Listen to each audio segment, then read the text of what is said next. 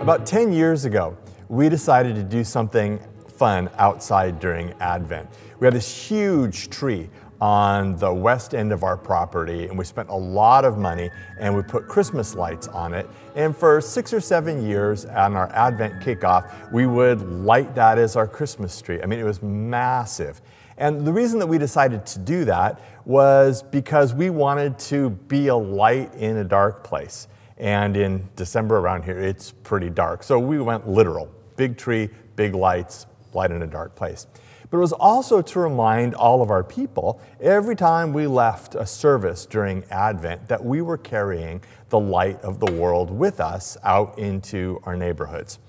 And then the lights died, and it was way too expensive to put them back up again. So we got a 12-foot tree, put it on the plaza, and that served nicely. And then last year during COVID, I'm sure this was Matt Knapp's idea because all the good ideas come from Matt, we decided to put a word up there. So Matt made a frame and filled it all in and put lights around it, and it said hope. And for our Advent kickoff that night, people had an opportunity to write what would give them hope on that.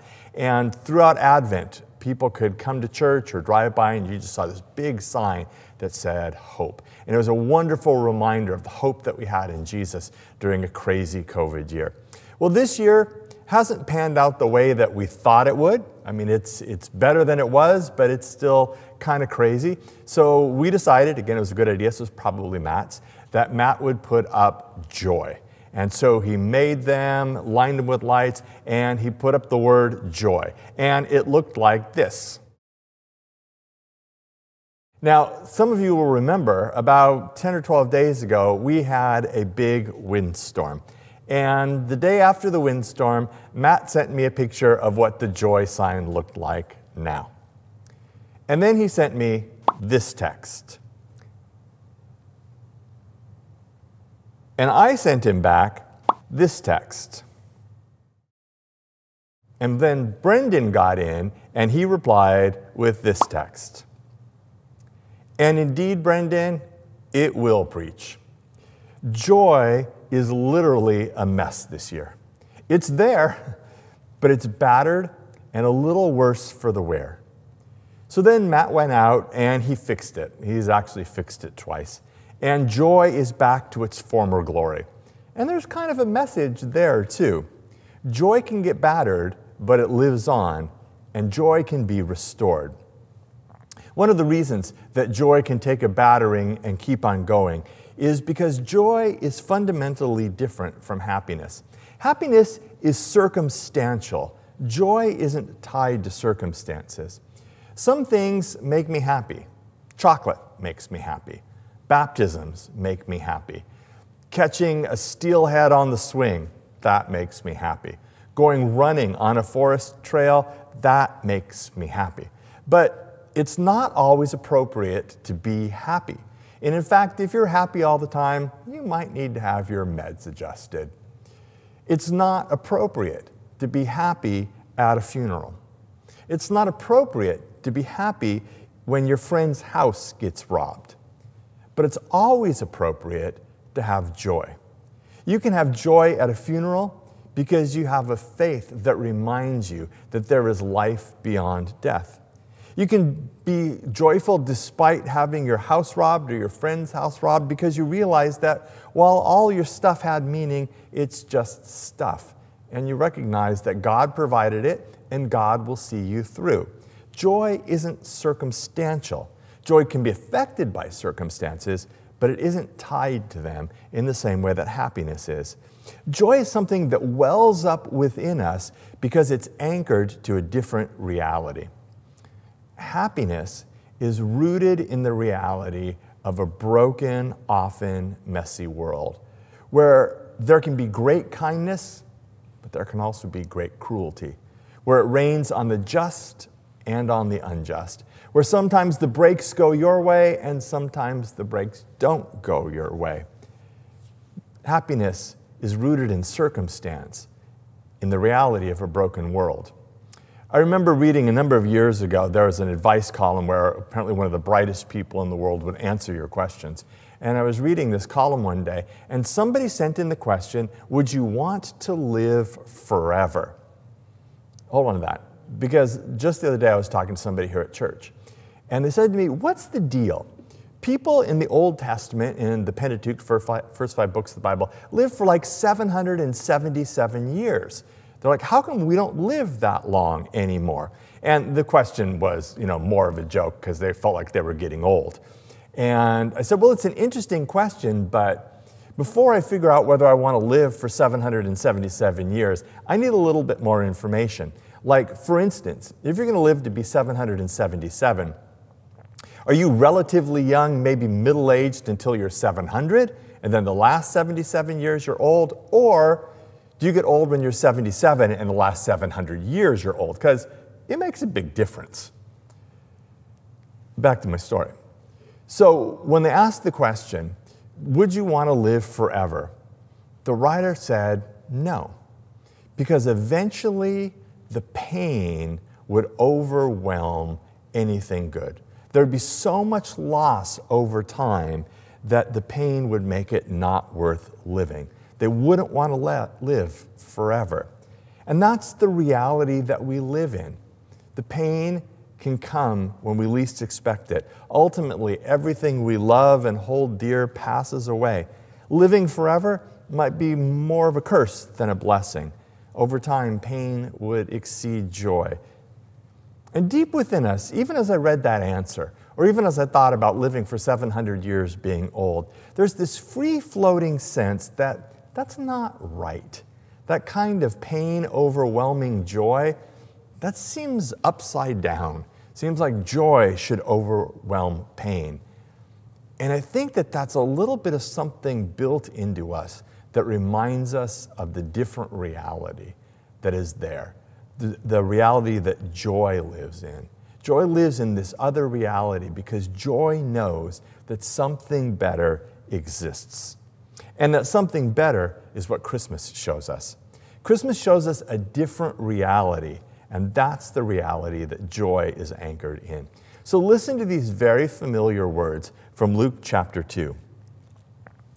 In those days, Caesar Augustus issued a decree that a census should be taken of the entire Roman world. This was the first census that took place while Quirinius was governor of Syria, and everyone went to their own town to register. So Joseph also went up from the town of Nazareth in Galilee to Judea, to Bethlehem, the town of David, because he belonged to the house and line of David. He went there to register with Mary, who was pledged to be married to him and was expecting a child. While they were there, the time came for the baby to be born, and she gave birth to her firstborn, a son. She wrapped him in cloths and placed him in a manger, because there was no guest room available for them. Joy was a bit battered at that first Christmas, too. When the baby is finally born, it has been a long 10 months since the angel first came and showed up and told Mary about the promise.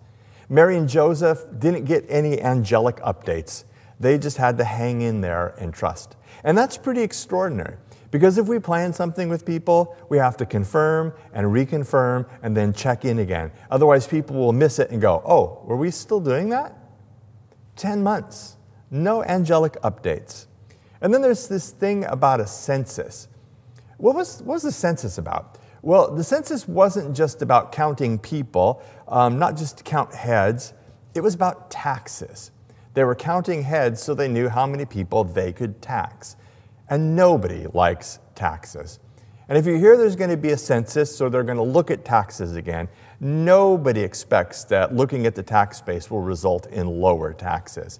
I've been doing some reading about Rome at this time, and they were living on a shoestring back then in the imperial capital. So what do you do when you're barely making ends meet? You tax the people more heavily. Long time without hearing from the angels. A census. They know that their taxes are going to go up. Not a fun thing. But in order to be counted, they have to go back to their ancestral home. They had to travel to Bethlehem. And I cannot illustrate to you how hard this really was. It's 90 miles, give or take, from Nazareth to Bethlehem. And we read this story, like they got into their SUV and popped the seat heaters on, had the dual controls, and, Mary's pregnant, so she's got her air conditioning on to 68, and Joseph is freezing over there. They've got snacks and big gulps, and they're ready to go. It is nothing like that. They had 90 miles of walking or riding on a donkey. Probably took them 6 to 7 days. And have you ever even spent an hour in a saddle? Man, there is chafing and soreness in places you didn't even know you could chafe. And then there's extreme elevation changes. They go from 1,000 feet above sea level to 1,200 feet below sea level to 2,000 feet above sea level. They go through a desert. The area at the time was very, very heavily forested. And in the forest, they had wild boars and lions, in addition to people who wanted to rob you. They had to camp the entire time. They had to bring all of their food with them. And oh, by the way, Mary was pregnant the whole time. So there was not much to be joyful about. And when they finally get where they're going, there's no room for them to stay. And it's in the midst of all that mess, it's in the midst of all that inconvenience that Jesus comes, wrapped in cloth and laid in a manger. And then I love this particular translation because it says there was no guest room available for them. So they went where they could. And there's an important point there. Jesus goes where he can. Is there a manger available? Okay, I'll go there. Is there a heart available? Okay, I'll go there. Doesn't matter who, doesn't matter where. If there's room, that's where Jesus goes. And I love that about Christmas. God shows that he'll go where we are, even if it's messy. And God's presence with us in the mess is the source of joy. God's presence with us changes reality. So as you look back over 2021, has there been any mess in your life this year? Has your sense of joy taken a beating? How would your attitude change? How would your response change?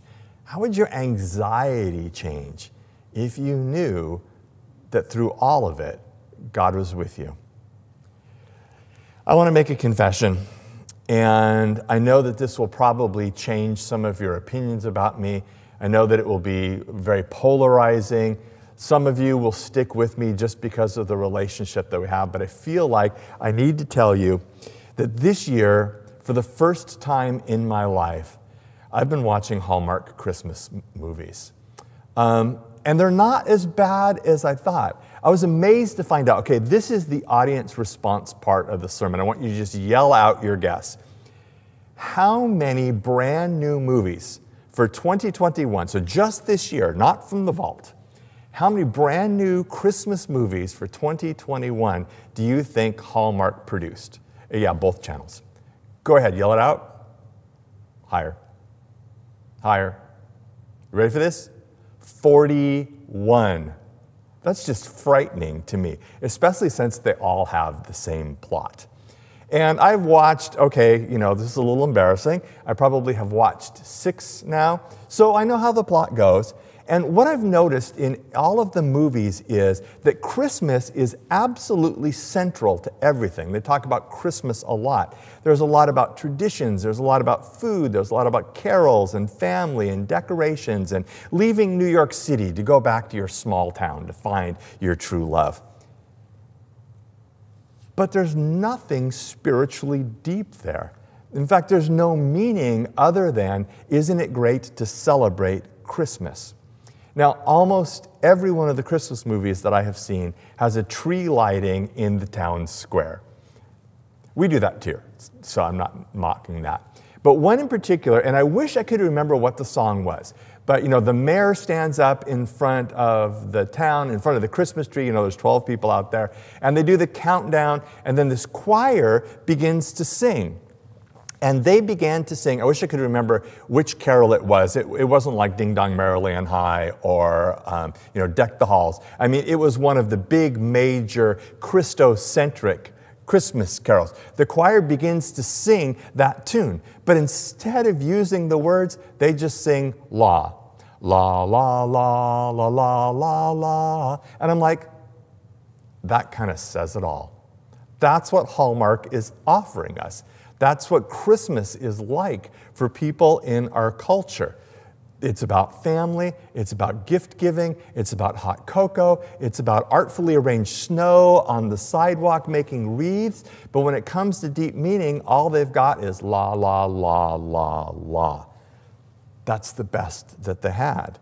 Christmas is just about form because there's nothing beneath it. And I wanted to go, no, there is so much more to Christmas than that. They're talking about an untransformed reality.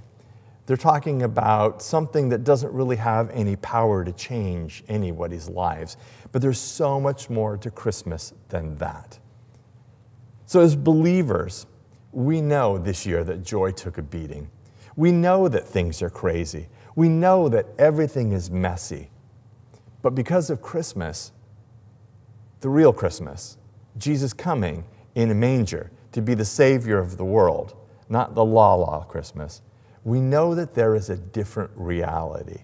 With Christmas, what we're really doing is putting a stake in the ground and saying there are all sorts of things that are going wrong, but we're going to cling to a different reality. We're going to live in a different reality, a reality that isn't filled with hate and bitterness and pain, but is filled with the joy that we have found because God has come among us. And God has come among us in power. I mean, there's something wonderful about sharing something with somebody. There's something wonderful about having somebody with you. The other day I got up and I looked out the window and there's this glorious sunrise. And I wanted to go, Megan, come look at the sunrise, just so I could share it with her. But she was still asleep and she would have killed me and I would have ruined the sunrise. But you know what I'm getting at here. It's just good to have somebody with you. It's good that God has come to be with us. That's transformational in and of itself. But it's even better when the person who is with you can help your situation, can transform your situation. And that's where the real power of Christmas is that it's God who is that baby. The baby grows up to be the Savior. That's what the big promise is. That's what the angels sing about. The sign is the baby in the manger. The power of God is that He's come to set us free. So this year, do everything that means Christmas to you. Enjoy the carols, enjoy the candles, enjoy your family. Stuff yourself silly as frequently as you can. Some of you have or will take the opportunity to serve the community or to serve other people in your neighborhood. That's great. Some of you are going to have neighbors over or take care of people who don't have family nearby. What a great thing to do. Do everything that Christmas means to you. But in the midst of it, for just one moment, I hope you'll pause just long enough to remember that Christmas is about more than the presents and the wreaths and the food and the tree. It's about God come to be with us in the middle of the mess. And as you think about the impact on your life, may that bring you joy.